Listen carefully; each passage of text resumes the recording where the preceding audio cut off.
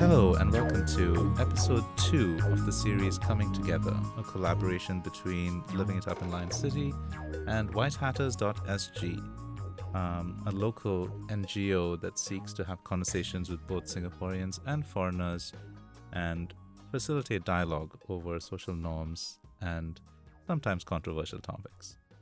Thank you for joining us again. I hope you guys enjoyed the first episode where we talked about cultural integration and what it actually meant. I really hope that you found some value in it, and I'm really looking forward to feedback if you have any. Now, the topic for today's episode is an interesting one, and it's based on a lot of online sentiments that we see and that we've been seeing over the last couple of years.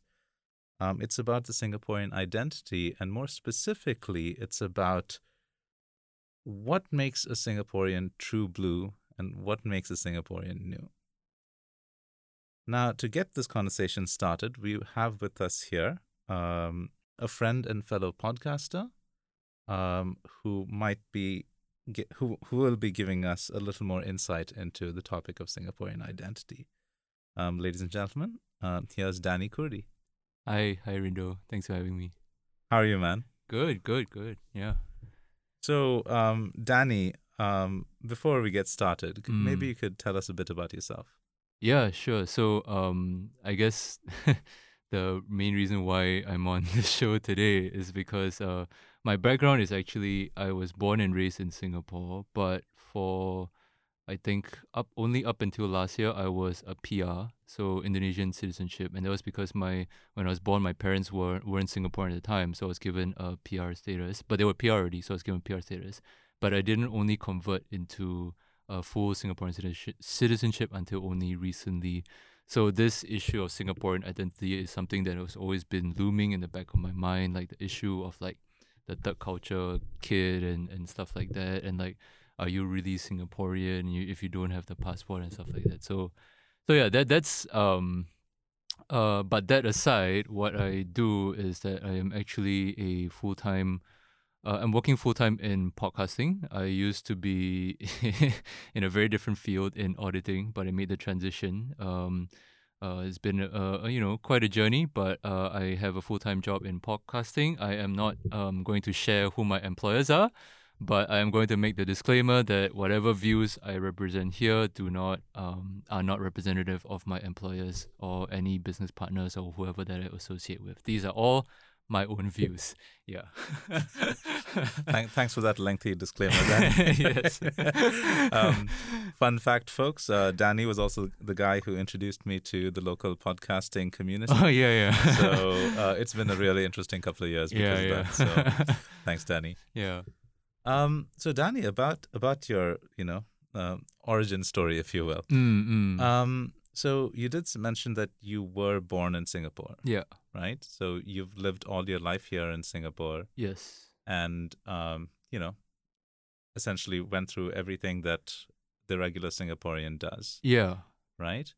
I have to ask, in your early years, have you ever felt that there was a difference? Or were you conscious of the fact that you weren't Singaporean? I would say, personally speaking, yes. And that is because most of my family is actually based in Indonesia. Mm-hmm.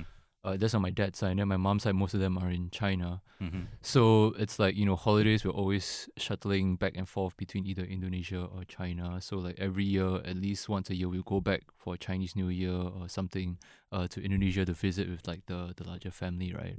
And then the main thing, at least for me, and why I didn't feel at the time neither here or there, was that when I went to Indonesia and I played with my cousins and everything, they'd be like, oh, you're a Singapore boy, your bahasa is so bad and stuff like that, So it's like I feel a little bit out of place and didn't really feel like Indonesian. Mm-hmm. But then when I am in Singapore, I guess this is something that I've always had to deal with, and I'm not saying this to make it like a big issue. It's just something that I've noticed is that Singaporeans, or I guess locals here, are very perceptive about like people's names. So, for example, when I when I get a Grab, right, and then I get into the car, and then they say, "Hey, are you Danny?" And I'm like, "Yeah, yeah." And then after that, like 80% of my taxi and Grab rides, if they are able to see what my name is, right, they'll be like, "Oh, are you Indonesian?" They'll be like, "Oh, yeah, yeah, yeah, yeah, yeah." Because of my name. My full name is Danny Krisnanto Kodi, which is not very not a very common Singaporean name, I guess. Like, for example, if your name was like Aaron Tan or like something like that, very very I would say not too out of the blue, then no one will question. But then uh because my name is not that common as it seems, people tend to like ask me, are you local, are you this, are you whatever, and most of the time it's, are you Indonesian? So again, Indonesia, I didn't really feel that Indonesian. Then Singaporean, because of this one aspect, I would say I didn't really feel like wholly Singaporean lah. But I think aside from that, pretty much comfortable with Singapore, with viewing myself or identifying myself as a Singaporean. Yeah. Okay. I mean, so there's one thing I love about cab uncles is that, and like I recognize this all the time when I take cab rides. It's like I'm pretty sure that they're bored out of their minds, and they will grasp at any straw, to have a conversation. And I love that. I'm generally a chatty person, so I'd be like, yeah, let's keep going, right? So we keep talking and stuff. So I kind of get that. But at the same time, you are right. Sometimes if a name stands out, I think people are curious about origins and.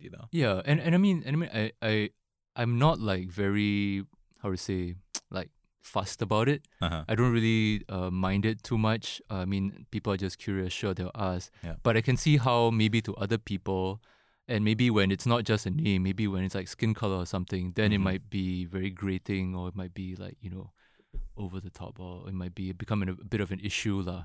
Yeah, to foreigners and stuff. Yeah. Yeah. So, in all your time living here, and once again, born here, raised here, for all intents and purposes, you are Singaporean, right? Yeah. Did national service too? Yes, so, yes. I think that should lay to rest any conversations about public schooling all the way, national service. I have served my dues. I am going through reservice. Yeah. So I'm really curious about the nature of the commentary on, true blue Singaporeans versus new Singaporeans, especially in recent years. So in your opinion, Danny, have you been seeing a rise of this kind of dialogue, or has it always been there in all your time here? I think for me personally, it's definitely been something that is becoming more of an issue, especially with social media. Of course, these conversations might have been going on like when I was younger or something, but maybe it's just more prevalent or more easily visible now. Right. Yeah. So yeah. Okay. Yeah. Yeah. The amplification of social media through social media can't be discounted when it comes to these things. And, I think outrage porn is kind of the thing that spreads the fastest, right? So if you can find a community to love stuff about, you can find a community to hate stuff together about as well, right? Precisely. I'm gonna start quoting on this time. And honestly, and since you mentioned this, right? Does that make me sound like a bigot apologist?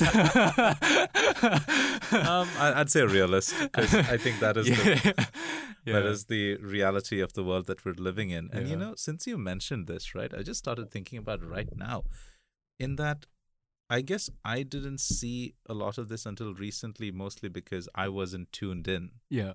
And I think we've talked about this before, where it's like, I think the first years of your life living in a new country is all about finding your bearings. Yeah. And so you tend to not dive deep into, underlying social sentiment until much later. And I think that's what I'm seeing too. So now I'm kind of wondering if the sentiment has already existed for the longest time and I haven't tapped into it. And the reason I'm confused about this is because I tried doing like those Google trend searches, and tried looking for, keywords before 2010, before 2005, about, true blue Singaporeans. And I've noticed this thing where at the time, at least between 2005 and 2010, Yeah. any Google search about True Blue Singaporeans at the time was mostly about like these listicle like articles, which is how True Blue Singaporean are you? Right, right, Like, right, right. have you tried this food or do you remember VR Man? Right, right, Stuff right, like that, right. right? And then I think there was a perceptible shift after 2010 when it became more about True Blue Singaporeans are losing out versus new and naturalized citizens who are kind of, taking over. Yeah. So, what are your thoughts about this? Uh, I think first and foremost, it should be stated that this is a very complex and complicated issues, and I by no means claim to know like the answer, but I can only share my own perspective or what I believe is happening lah. So, with regards to, I would say the weaponization of the use of like true blue Singaporeans as a way to like vilify foreign nationals, let's say. I think maybe this would be like almost like a perfect storm of like I would say economic and social political issues happening in and around Singapore. So of course, pre 2010 or I would say mid to late 2000s, the economy was going well up until like you have the great financial crisis, right? In 2008, 2009, and then economy was shit for like quite a number of years, and Singapore took a while to recover. So, of course, because of that, many locals became very concerned about like economic prospects, their careers, their jobs. And then so when you have that kind of hotbed already, and then you add in like, maybe there's like news reports of like what CEO is coming buying up property in Singapore, or this rich person is being naturalized in Singapore because he's building a business here or something. It's from my perspective, it's like almost understandable that this kind of sentiment can come up, because it's like to them it's like they're already finding it so difficult to survive and to get food on the table for themselves in their own country, and yet here is some like stranger from a different land just seemingly paying his way into the country lah. Yeah, so of course I so I guess it'll be a lot more understandable as to why those kind of sentiments come up. And the CEOs are just a big example. There are of course like many more examples of like say your executives going into like your director positions or whatnot, manager positions or whatnot. And this is not just happening in like the top level. It's like all across like maybe MNCs and stuff like that. So I would say this is one of the bigger contributors. At least to me, this seems to be one of the bigger contributors to like the negative sentiment, is that now they're facing a lot more competition. Yeah. So I'd like to unpack that a Mm, little. mm. So what I know that there's credence to the idea of folks coming in, and it's essentially a manifestation of eat the rich syndrome, right? It's like rich people are getting away while we're struggling, But I think there's also other aspects to it, which is about cultural dilution, and Mm. I think these are real problems. They may not be logical ones, but these are emotional, and I think every government has to be cognizant of that. Yeah. So to go back to the topic of new Singaporeans versus true blue Singaporeans, there is a cultural boundary that is being defined by popular discourse, right? Like people decide who gets to be true blue Singaporean, who Yeah. gets to be new Singaporean. Yeah. Like based on having lived here all your life, Yeah. what would you consider true blue, and what would you consider new? Okay, so I've been thinking about this a little bit, and I would say Singapore is actually pretty unique in that, at least from a true blues or from a local's perspective, there are many identifiable aspects of what makes a Singaporean a Singaporean. So, you have things like, appreciating the local culture. Maybe you grew up watching like local TV shows, Channel 8, Channel 5, what have you. You grew up watching, your favorite sitcoms like Phua Chu Kang, Under One Roof, all these kind of things. You are familiar with like the local food. You have like a favorite place for like chicken rice, for your, you know about like your favorite laksa spot, all these kinds of things. And then of course you're familiar with like the lingo here, your CPF, ERP, what have you, all the various all the various ways we use language to communicate here, Singlish, whatnot, all the all the abbreviations that we use and everything. And then for boys, if you go through for men, sorry, if you go through army, then yeah, that would be a pretty big signal that you are Singaporean. And the reason why I say that Singapore is actually pretty unique, because when you think about it, for example, in America, what can you say is like truly what makes an American truly an American? Right? There are some things that maybe you can point out. Like for example, you have the stereotype of like the gun toting cowboy hat wearing Yeah. cowboy. Yeah, that's pretty American. But Yeah. it's a stereotype, right? That's Yeah. not reality. Right? For example, New Yorkers don't act like that. I don't even think people in Texas dress and act like that. Right? This is like a very outdated view of what America is. In fact, modern day America, and especially in a place like New York, where for the longest time, forever, people have said it's like how to say, like a mixing pot, like a cultural mixing pot, like all various different cultures are part of New York. There is no one single, or at least it's very hard to point out like identifiable cultural aspects that makes say a New Yorker or an American, because there's been so much freaking cultural dilution that basically anyone who lives there is a New Yorker or American at that point. Because like you think about it, there's like there are like Chinese people in Chinatown in New York City. There are like Koreans. There's like the Jewish people.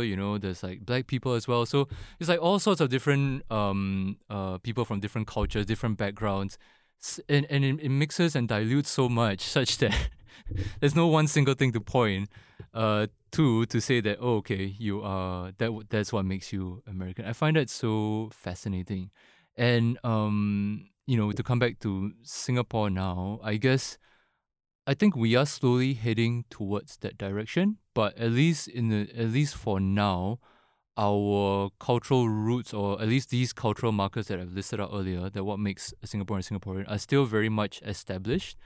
And it will take a while to change. But then with the world, continually becoming more and more cosmopolitan, cultures and whatnot, and media becoming more and more accessible, I think it's safe to say that maybe, I don't know, like 30, 40 years down the line, maybe some of these cultural aspects might slowly start to dissolve away, and maybe what Singapore will turn to is like a very humid version of New York. No, that's a really interesting viewpoint. I want to ask Danny, like, okay, I'm gonna put this out there. Is there a need for a cultural requirement to be Singaporean? What do you mean by like cultural requirement? Do you mean by So accepted like by the government, or is it accepted by like the locals here? that's what I was trying to get at, because at least from my understanding, so generally paths to citizenship are often based on a set of rules, defined by government. It includes a lot of period of stay, economic contribution by way of taxes or any other means, some sort of ties to local society, language requirements in a lot of places like France and Germany. Yeah. And of course, academic qualifications and potential contribution to the betterment of that society. Yeah. So these are kind of like well-established, requirements that a lot of governments across the world tend to adopt when it comes to evaluating a person's, eligibility to be Singaporean. Yeah. To be a citizen of that country. And the same thing applies in Singapore too, I dare say, although the process is not as transparent and we're not particularly sure what the criteria are.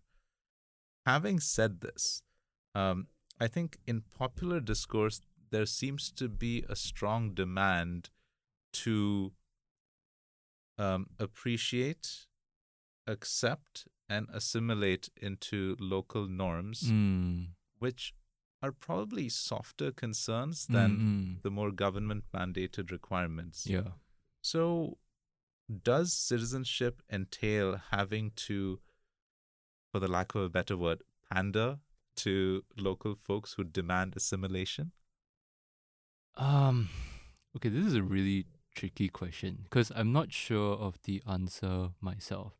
Because from the viewpoint of say like a local, say like you live with your family in a HDB neighbor, and then you have a neighbor coming in is a new Singaporean, right? Naturalized Singaporean who's only been around for a few years, but then is able to purchase a HDB and already and whatnot.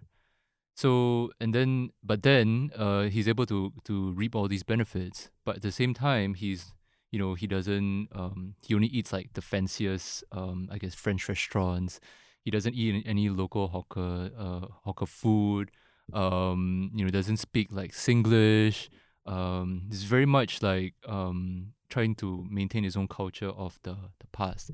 So from this perspective, it's like I guess from that local's perspective, it's like, okay, our country has so graciously accepted you in terms of like the citizenship, and we have, upon the citizenship, conferred you all these rights and embellishments, right, that come along with it. You could at the very least do what you could at the very least do is try to show that you belong, lah. Yeah, so that's where I think that kind of sentiment comes in. But at the same time, thinking about it, it doesn't make any sense, right?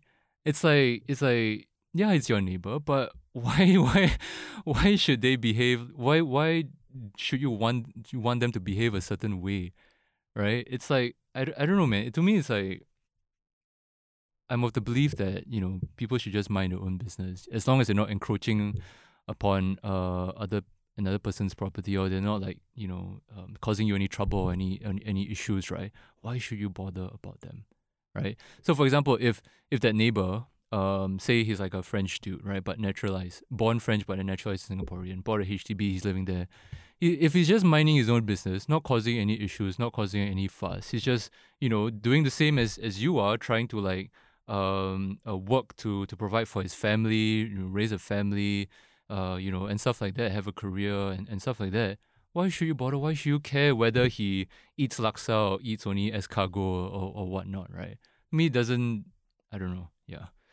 It's a bit of a tricky thing, yeah. So I've been trying to understand like the nature of this kind of thing. And look, I know this is not a uniquely Singaporean thing, right? Yeah, so yeah, there's a lot of concerns that a lot of locals have, especially around the presence of privileged foreigners, right? So there's one thing about finding affirmation in one's own culture and customs when a foreigner appreciates it. So there's always that need, right? So it's like if who was that? So there was maybe a recent example, like what's that? There's a talk show guy, Jimmy Kimmel, I think. Yeah. So Jimmy Kimmel recently, pulled out a record, so it's a label of Young Raja. Yeah. And Singaporean internet went wild. Yeah, right? yeah. It was like, holy shit, Jimmy Kimmel. Like even Yeah. Jimmy Kimmel haters are like, yo, we made it there.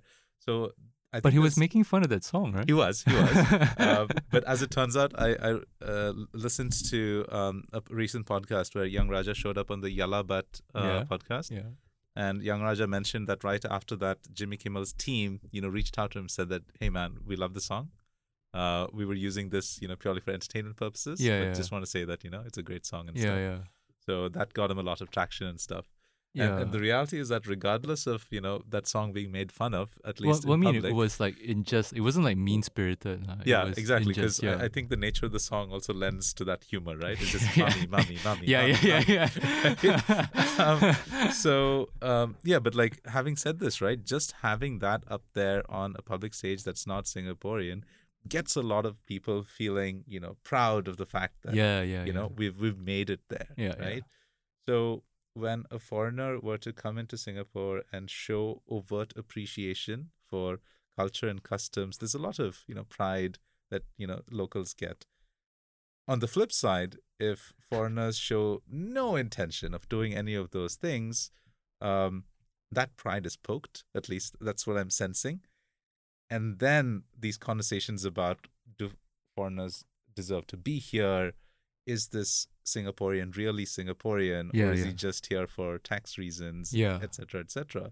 So is there an underlying dent to pride that's driving all of these conversations? Okay.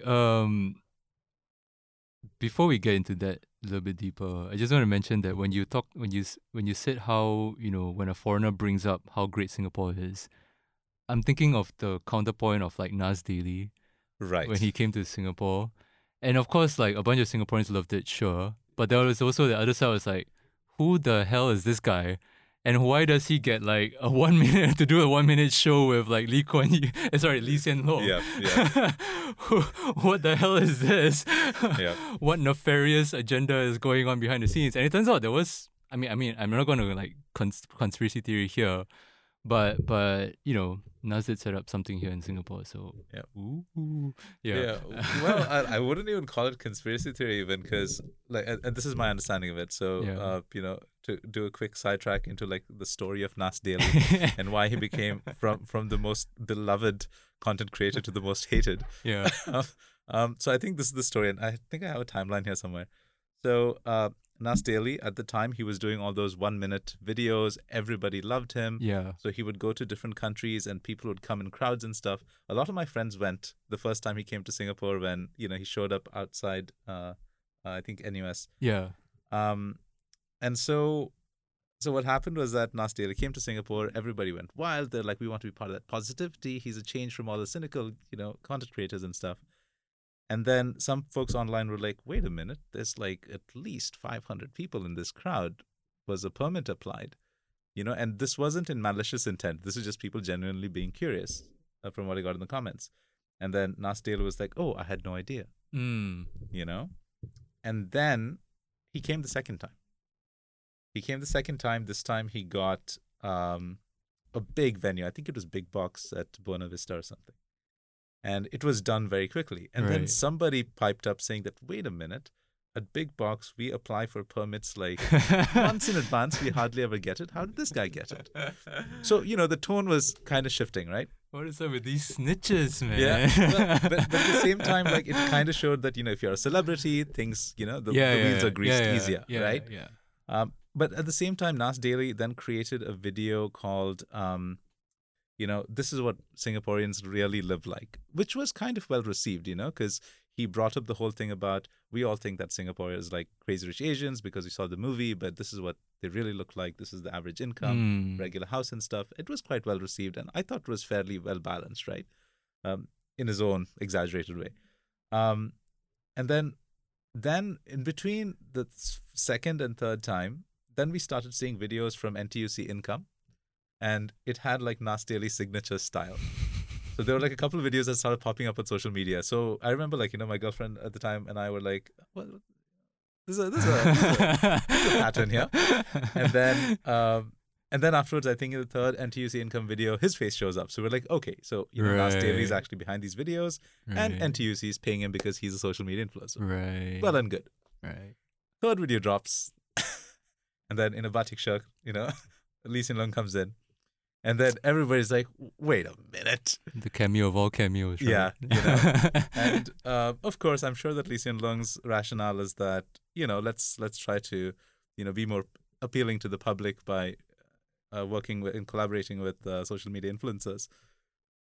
And then I think right after that was when Nas Daily said that, oh, I'm done with this 1 minute a day project. I'm now moving to Singapore. And literally a week later, he's here. He sets it up. He does this whole video about his fancy, digs and stuff. And I think that's when people really started going like, what the man? Rindo said it, guys, not me. And I'm quoting the general sentiment on social media. Rindo's laying out the facts, guys. Yeah. And then I think a month later, and then this is what really solidified the hate, in my opinion, was that he put out an ad asking for Vietnamese folks, where he will be, bringing them into his company to work for Vietnamese content and stuff. And then he said something like, just, fly over, we'll get everything done. This was around the time of, conversations about presence of, foreigners in numbers and stuff. And so everybody's like, wait a minute.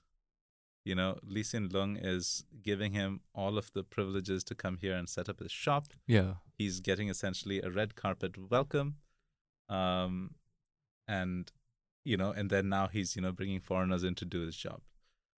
So he then had to clarify, saying that no, it's about traineeship, But I think then I think it just became quite clear for a lot of folks that Nas Daily was essentially given a lot of the advantages that people suspected the government was giving to foreigners. Yeah. It really fed into that narrative. Yeah. So yeah, that's kind of the timeline, the way I see it about Nas Daily's perceptions in Singapore.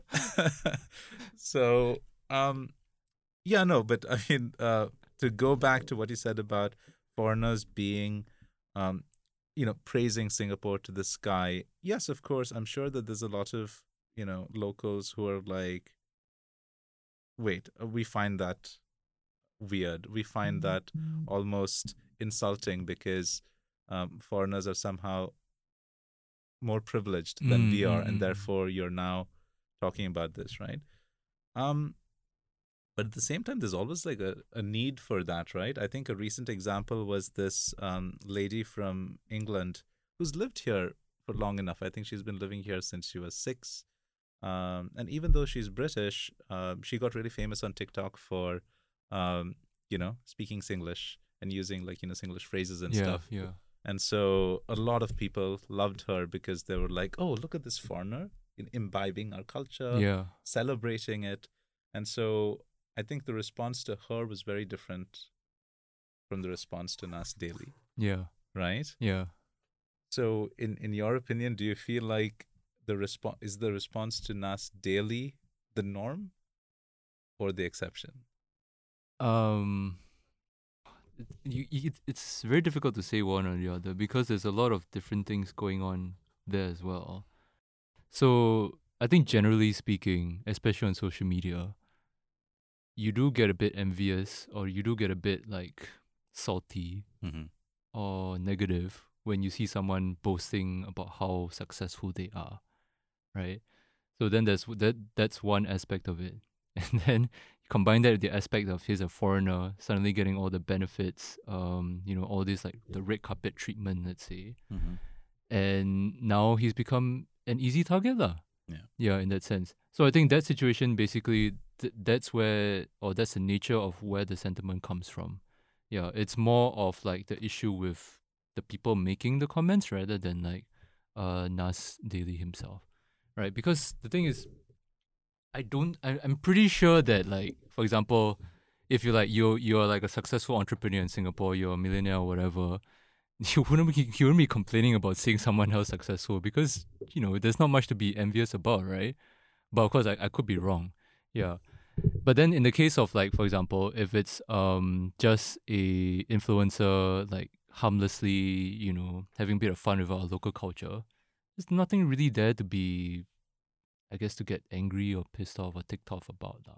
Yeah, if it's just purely for entertainment, I think they're just fine. So I think that's like the difference between the two cases. It's not really one is like the exception or the norm. It's more of like both are couched in different contexts, let's say. Yeah. That's actually a fair point. I guess my mistake is to just club all of them together and see why is there hypocrisy, But okay, clearly, no, you're right. I think it's very much dependent on context. Yeah. I mean, okay. So for instance, right? I have a bunch of friends and people that I know who, on surface, may not seem like they are local, right? Be it skin color, name, what have you. But then some of them clearly have been around for very long already, go through our education system and whatnot. And then I don't see them any different as like any other Singaporean, right? But maybe, for example, if this other person I knew was like, boasting about his big yacht in like Marina Cove and stuff like that, talking about how easy it is to get grants, then I might start to get a little suspicious, like, hey, wait a minute. I might start to make a few calls to the government agency. Did you apply for that permit and stuff, Maybe I might start to think about that. But then again, there's different contexts, different things that go into these sort of things. Yeah. So, to talk a little bit about, being accepted here, as long as you're not being a dick, as long as you're not rubbing your wealth in people's faces or on social media, you can be kind of, you know, I mean, like you're essentially invisible to the local Yeah, discourse, I right? would say pretty much if you are not rubbing people the wrong way here, um, people, I guess most of the general population generally don't mind you living here. Yeah, and then if you take the extra effort to sort of like take in the local culture, they might actually endear themselves to you because they're Okay, like, hey, look at this cute foreigner doing our local okay, okay, Singapore stuff. Yeah, yeah. I don't know. There's a bit of like a weird thing going on there, but I that's I think the sentiment that I sort of get lah. okay. Yeah, yeah, So on that topic, I really want to get into this since you mentioned this, right? So yeah. if you are a naturalized Singaporean, and if you are, you know, seen to be celebrating local culture, or if you're contributing, you know, Mm, in mm, whatever way you can, you will be accepted. Now, I want to bring up a very specific example, mm, mm, and this is with regards to the recent conversations about, you know, free trade agreements in Singapore, mm, and you know whether they are beneficial to the country, and very specifically this free trade agreement between India and Singapore. So the nominated member of parliament Leong Mun Wai consistently brings this up, and he consistently brings up, you know, the failures of the CECA, and he constantly cites the example of, you know, the local bank DBS having a CEO, Piyush Gupta, um, who is a naturalized citizen. yeah. But Leong Mun Wai's arguments are always around the the he's I think he's always asking, why is it that true blue Singaporeans are not getting these high level jobs? Now, to go back to what you said about, as long as a citizen is, you know, contributing and somehow, you know, being a beneficial force to the community, that should be okay. Mm, But we should also accept that these voices exist, mm, and these are loud ones. mm. So, what are your thoughts on, very specifically, Leong Mun Wai's sentiments about True Blue versus New Singaporeans, and you know, people of his uh, disposition? Okay, so two things, and again, this is just my opinion here. I think where Leong Mun Wai is coming from is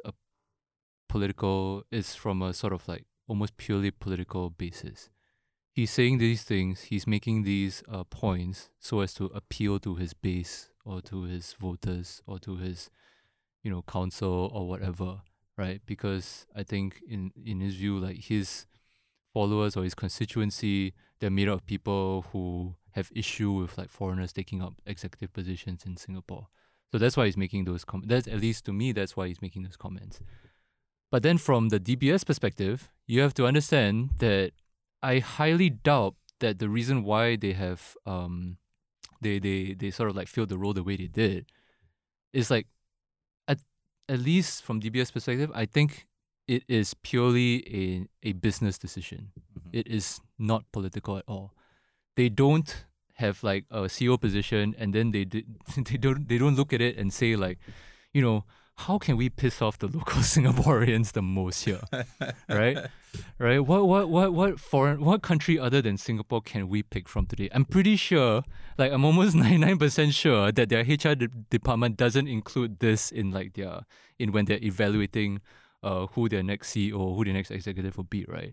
I'm pretty sure from their standpoint, it's purely business perspective. They're looking at the qualifications, I don't know what projects they've done, you know, how much value they can bring to the company, and like and I'm pretty sure they also will consider or have evaluated like local candidates as well.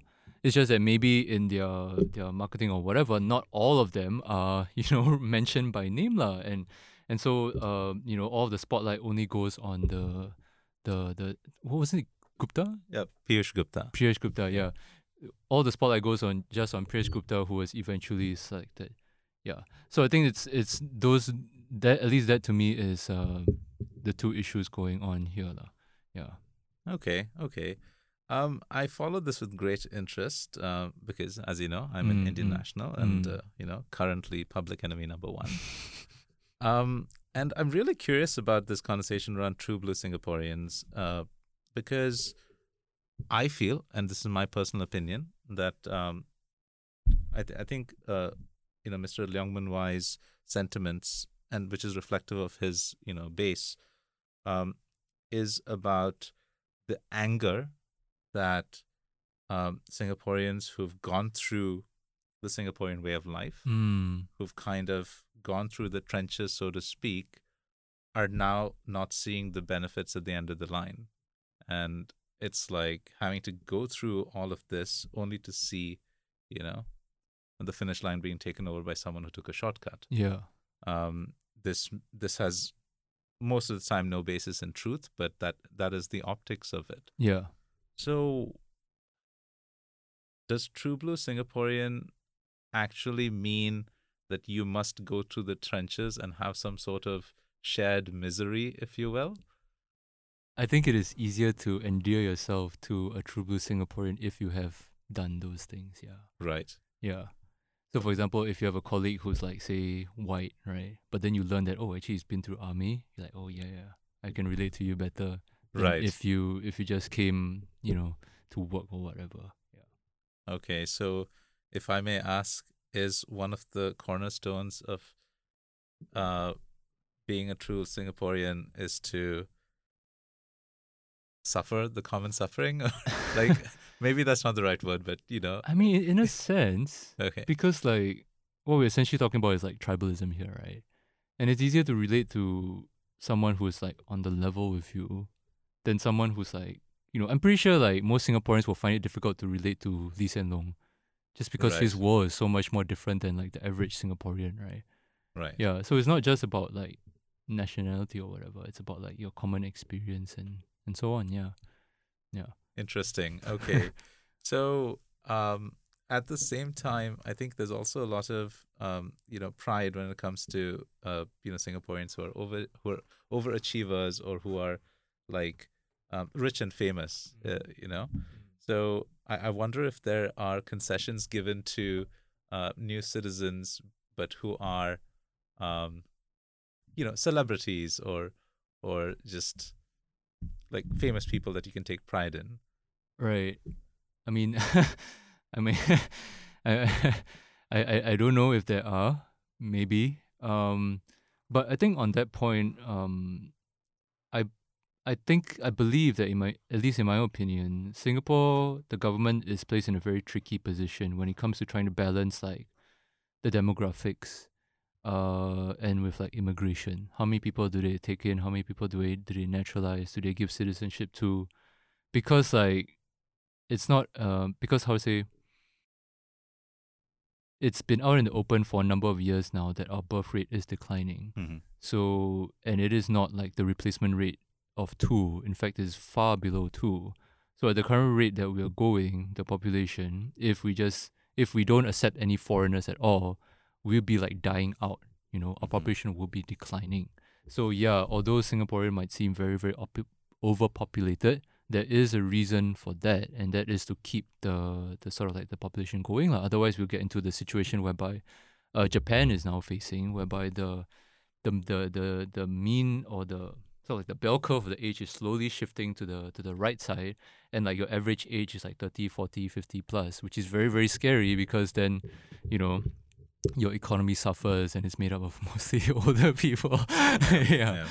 Yeah. So it is reasonable from at least a political standpoint or from an economical standpoint why they want to like constantly bring in foreigners, especially professionals or those that can really add value or maybe create jobs or what have you, or innovate or whatever in Singapore, right?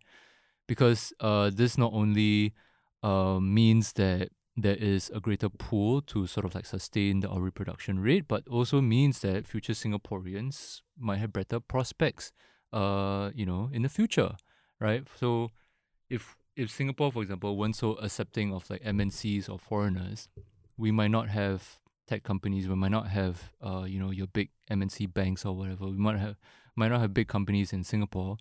Then the many career prospects of the younger population might be looking a lot bleaker lah. So it is a very trade-off kind of thing. And then for the government as well, they have to maintain this phase of like, On the one hand, they have to take the concern of like the average Singaporean very seriously, right? It's like, you know, although we want to like bring in, foreign talent and like innovation from outside and stuff like that, so as to boost our economy, keep it strong and going for many, many years, we have to take their concern seriously that we might be shown to be showing favor to the outsiders rather than our own locals, which of course looks very bad for like a government, yeah. But on the other hand, they have to balance like the health of the country and its longevity going forward. So it's a very, very tricky position. Yeah. Yeah, I don't envy the government at all. I mean, on top of having to deal with, the medical crisis that we're going through right now, there's also all of these escalating medical crisis. Yeah, and I think there's all of these other associated, societal issues that also need to be addressed, and also quickly. Yeah. So it's like, if they're not putting out statements quick enough, people just tend to fill in the blanks with, whatever they feel like. Yeah. But at the same time, I think the government has also consistently pushed the idea that this is for the economic well-being of the country. There is an economic angle to it. And this, of course, gets a lot of resistance from a significant chunk of folks, right? In that, like, the influx of new citizens are kind of a political strategy to hold on to power. And, so there's enough articles out there kind of matching up the number of birth rates to when they become voter age. And, there's a perception that new citizens are brought in because they are more likely to vote for the establishment. Yeah, exactly. Yeah. So is there any credence to that, in your opinion? I don't know. I can't say. I don't know. Honestly, this to me seems like, there's conspiracy theory and then there's tinfoil hat. This seems to me like tinfoil hat because it seems very like almost 5D chess kind of thing to do. It's like a very out there thing to plan for, because it's not like a very immediate thing that you think about, right? For example, like the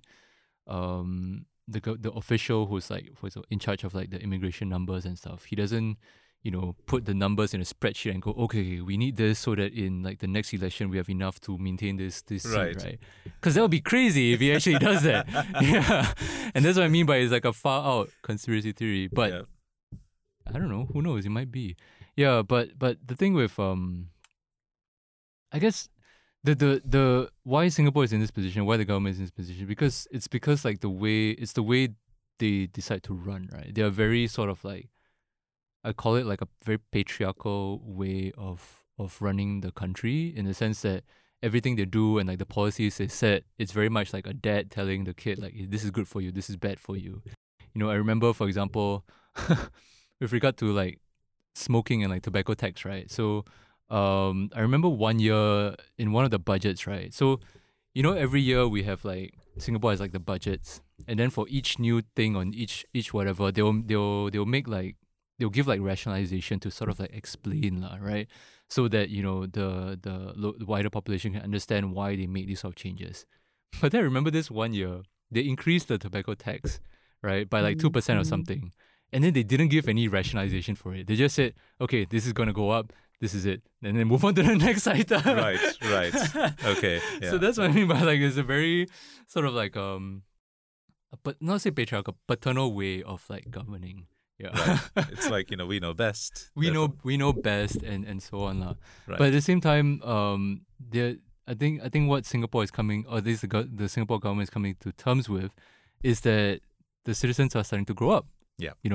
We are not like kids who will just listen and do whatever is told anymore. We have our own opinions as well on how this country and how the future should be best run, especially when it comes to things like global warming, environment. I'm pretty sure the government has listened to those as well and made efforts towards that. And so now they're in this sort of like, I guess, a bit of a pickle, a tricky situation. Yeah. Yeah, no, for sure. Yeah. Yeah, apologies for taking like having a very long political discussion, which was... Oh, no worries. I'm less than qualified to be talking about this, but sure, if you want to discuss this, sure. Me even less.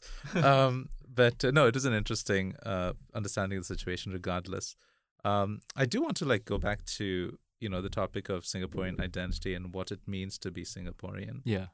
Um, Now this may be a bit of a controversial ask, but if you were to give a cheat sheet to a foreigner, to essentially not be highlighted as a new Singaporean, what? Not be highlighted as a new Yeah. Singaporean. Okay. Okay, so I would say it's this is almost impossible to do for certain people, because I would say that there are certain immutable factors that, at least on surface, deem you to be a new Singaporean or an outsider almost immediately. So these are things like skin color, name, appearance, or whatnot, right? There is, there's a certain image in mind, or a certain view that Singaporeans have towards what a Singaporean should look like, or at least what they think a Singaporean looks like. So you have your Chinese, Indian, Malay, and so on, right? So, if you have a white friend who says that he's Singaporean, it's a little bit hard to believe at first, or at least it comes at a surprise, right? And I would say it's impossible to eliminate this barrier, or at least this like on surface surprise factor, because you can't change those factors about yourself. I mean, you can change your name, sure, but you can't change, your skin tone or the way you look or whatnot, right?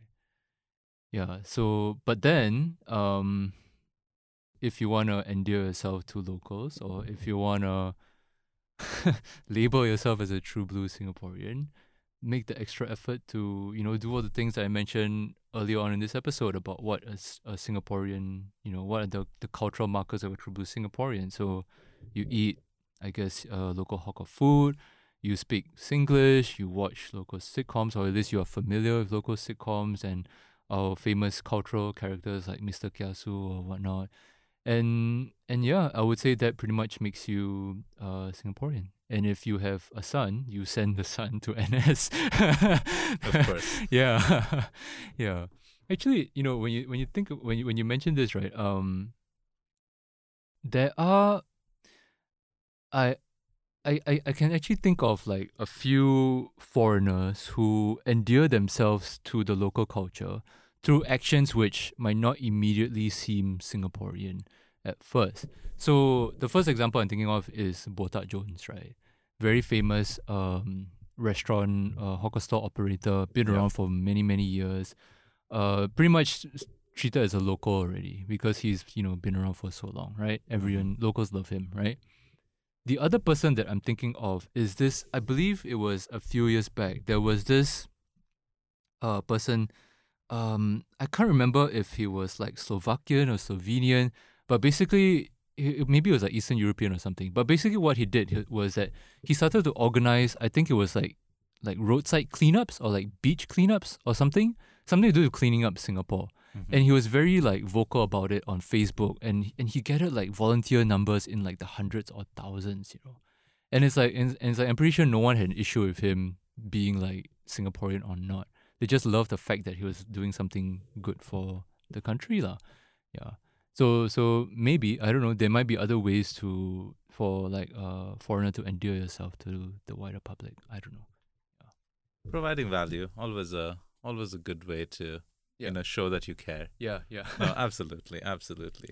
I do have maybe a counterpoint. Yeah. And this is probably hypothetical here, but if I were to, eat local food, if I were to, I do all these things, just to put it out there. If I were to, do all of these things, with respect to identifying with and, appreciating local culture, but at the same time, if I were living a privileged and affluent life, would all of these things that I'm doing matter? Well, it depends on how you live that life, right? If you're like driving around in like a Rolls Royce, parking in like a HDB car park, you're giving, I guess, people ammunition. Yeah. You're giving people a reason to hate you or something. Yeah, and I guess if like you treat, people wrongly or whatever. I mean, recently there was like these two Singaporean ladies. They were like rude to like a security Yeah. guard, right? Yeah. They were like bashing her for saying how poor she was. Yeah. Yeah, I mean they were Singaporean, right? But people hated them. Yeah. Yeah. I think Yeah. it's if you rub your class in other people's faces, Yeah, it never goes down well. Yeah, I mean at that point it's not a local versus foreigner issue anymore. Mhm, It becomes like an mhm. elitism issue, which is like a separate thing already. Yeah. Okay. Yeah. Okay. Yeah. No, thanks for that. I mean, I think I've always struggled with trying to separate, class issues from more, cultural and societal, boundaries. So, Mm. don't be a dick Yeah, pretty much. and try not to be one of those, rich hype beasts on Instagram. And I think you should be good. Okay, good to know. Good to know. I think we have covered a fair bit of ground Yeah. around Singaporean identity and what it means to be Singaporean. Yeah. Yeah. So actually, I think in the questions that you sent over, right, Mhm. you raised one of the questions you asked was about like I think the foreign athletes and their treatment by the locals. Yep. So I just wanted to spend a little bit of time speaking about that. Yep. Because I think in your question it was like, you're talking about the difference that say a local born athlete, the treatment that they get versus like how a foreign born athlete, the treatment that they get, right? Yep. And how it's viewed differently. One is viewed as like, oh, this is our true blue Singaporean boy. The other is like, oh, they're just they're mercenaries basically. I actually think the opposite is true. Or not saying the opposite, but I don't think the foreigners have it as bad as you think in terms of like the way they're being perceived by the wider public. So for example, and the funny thing, right, is that Joseph Schooling, although he was born and raised in Singapore, the reason why he's so good is because he was trained in America. Right? So the irony is there. But so in terms of like, for example, the foreigner who's representing Singapore, competing for like Olympics and stuff like that. The specific example I'm thinking of is Li Jiawei and Feng Tianyu Mhm. in, I believe it was 2008 or 2012 Olympics, right? So they were, of course, born in China. They were trained in China, but they became Singaporean to represent Singapore in table tennis. And back in 2008, I was still in school. I remember very clearly that the fever and the hype around like, Singapore competing and them competing for us in like the medal positions was like insane. So I was in school, right, and we have these TVs all over. Like literally when those matches were going on, everyone was like the classes stopped, Everyone went outside to go and watch, to go and cheer like Li Jiawei and Feng Tianyi as they competed for medals and stuff, So it's like I'm pretty sure at that point no one thought of them as like, oh yeah, they're foreigner. I mean maybe one or two naysayers out there. But everyone was like, yeah, they're proud to have them represent Singapore. Because Singapore is on the main stage. Yeah, but then, if you want to talk about like true blue Singaporean, like really, really all of the way one, I think the best example, although I may not be 100% sure on this, is Ip Pin Chu, the Paralympian. Yeah, she's been killing it, winning gold and stuff like that, and she's like as Singaporean as you can get. Yep. Yeah, so I think if you want to make like a model example of like a true blue Singaporean who gets like the attention and love that she deserves, she would definitely be it. And she's actually an NMP as well, former NMP as well. Oh, is she? Yeah. Wow. Which Okay, is this one insane. I didn't know. So it's like she is like Singaporean in like so many levels, Oh, Yeah. man. Yeah. That's like double whammies there. Yeah. Like crushing it in Parliament just as she does in the Olympics. Right? Yeah, exactly. God damn. Yeah. No, Yeah. well done. No, thanks for bringing up that. I completely forgot about that issue. Yeah. Maybe if I could like expand on that a little. So about Li Jiawei, right? She and she's talked about this, like even though she's born in China and stuff, she's been extremely proud of representing Singapore, and like she considers that home, and I think that goes a long way in endearing herself to the local population, right? At the same time, there have been cases of other athletes from China who since moved back to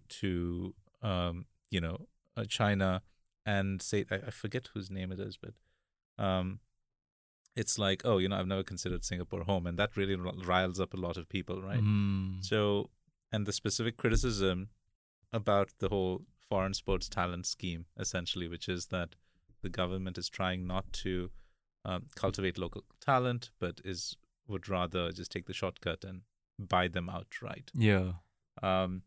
Do you think that the sports program is the reason why this whole True Blue versus New Singaporean thing came to be? No, I don't. I mean, maybe it plays a bit of a factor, but I don't think that's the only reason. Like, for example, you look at Singapore football, right? It's quite hilarious how like almost half the team are like not local born. Oh, is it? Yeah, Okay. yeah. Okay. I believe like the striker is like Eastern European or something by birth or something like that. I see. Yeah. So and then one of our fullbacks is like English or something or something like that. I don't know. I haven't been following local football for like the longest time. Okay. But yeah, I think it plays a part, but I don't think that's the only reason. Yeah. So again, going back, there are many other factors as well, and I guess media also plays a part when they, highlight how the Dyson CEO bought like a $200 million Yeah. penthouse or something, and all these kind of things. It just triggers local Singaporeans in a way, lah. Yeah. Yeah. And this is where the resentment and these things come from. Yeah. I think that there's the other thing also where so the recent example that I was looking at was the case of Eduardo Saverin. Ah. So the Facebook co-founder, and so he moved to Singapore in 2009. Yeah. And of course, there was a lot of criticism, a lot of flack that he got in the US too, saying that he was renouncing his US citizenship because of tax reasons, evading all that stuff. And then his wife is local Singaporean, and at least. If I were to quote the South China Morning Post last month, they did say that Saverin is now a Singaporean citizen. So, does he get flack, for being a Singaporean, even though we can safely assume that he hasn't probably been overt about appreciating culture and stuff? I mean, I don't know, because I don't follow him that much. Okay. I don't think he's very public as well. He's not. Yeah, but I mean, if we were to guess, it's like he's mainly involved with his own entrepreneurial ventures in tech and whatnot. So I'm guessing he is to some extent contributing to the local economy. But as I said before, he's not pissing anyone off. I don't see a reason why anyone should have an issue with him. Okay. Yeah, I think it should be fine. Yeah. Okay. Yeah. Until he starts buying the next GCB, and then afterwards, maybe, or maybe some guys will complain because they stole one of our girls or something like that. Right? Okay, this we have to talk about. This we have to talk about. All right. No, I mean, I'd like to. Okay, before I wrap this, I need to talk about. Wait, I'm kidding. By the way, I wasn't serious about this. But this is just a sentiment that I've seen before. Yeah. As a foreigner with a local partner, I hear this so much, it's not even funny. Oh wait, do you get a lot of flack on this? Well, so it's kind of like it's not in a malicious way. Once again, this is not like based on the sentiments that I see online. Right. But there is a general, sentiment that I see, especially among friends or people who, find out that my, wife is Singaporean. And, the reactions range anything from like, oh, your wife is Singaporean? And then they would just do an exaggerated thumbs up. It's like, yeah, man, you have moved up in life. Whoa. Yeah. And then like on the other end where people would go like, oh, of course, Singaporean girls prefer foreigners over local men. Oh yeah. Yeah. And so that kind of leans into the whole victimhood narrative. And let's talk about this.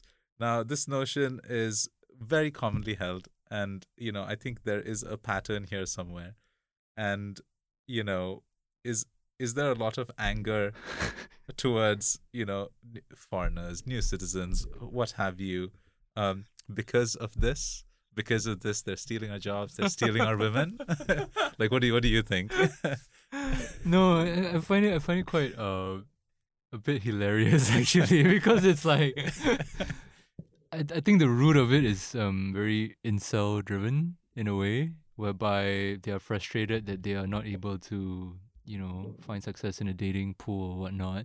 And so when they see foreigners are able to have more success than them, then they get angry lah. Yeah. Yeah, and then they don't just get angry at the foreigners, by the way. They get angry at the women as well. Yeah. Almost, or like the person who decides to date a foreigner. There's almost like a stereotype whereby, oh man, in these like obscure forums, the EDMW or whatever, they have a term. They call it like what, the sinky girls or whatever. They only go for like the foreigners or whatnot.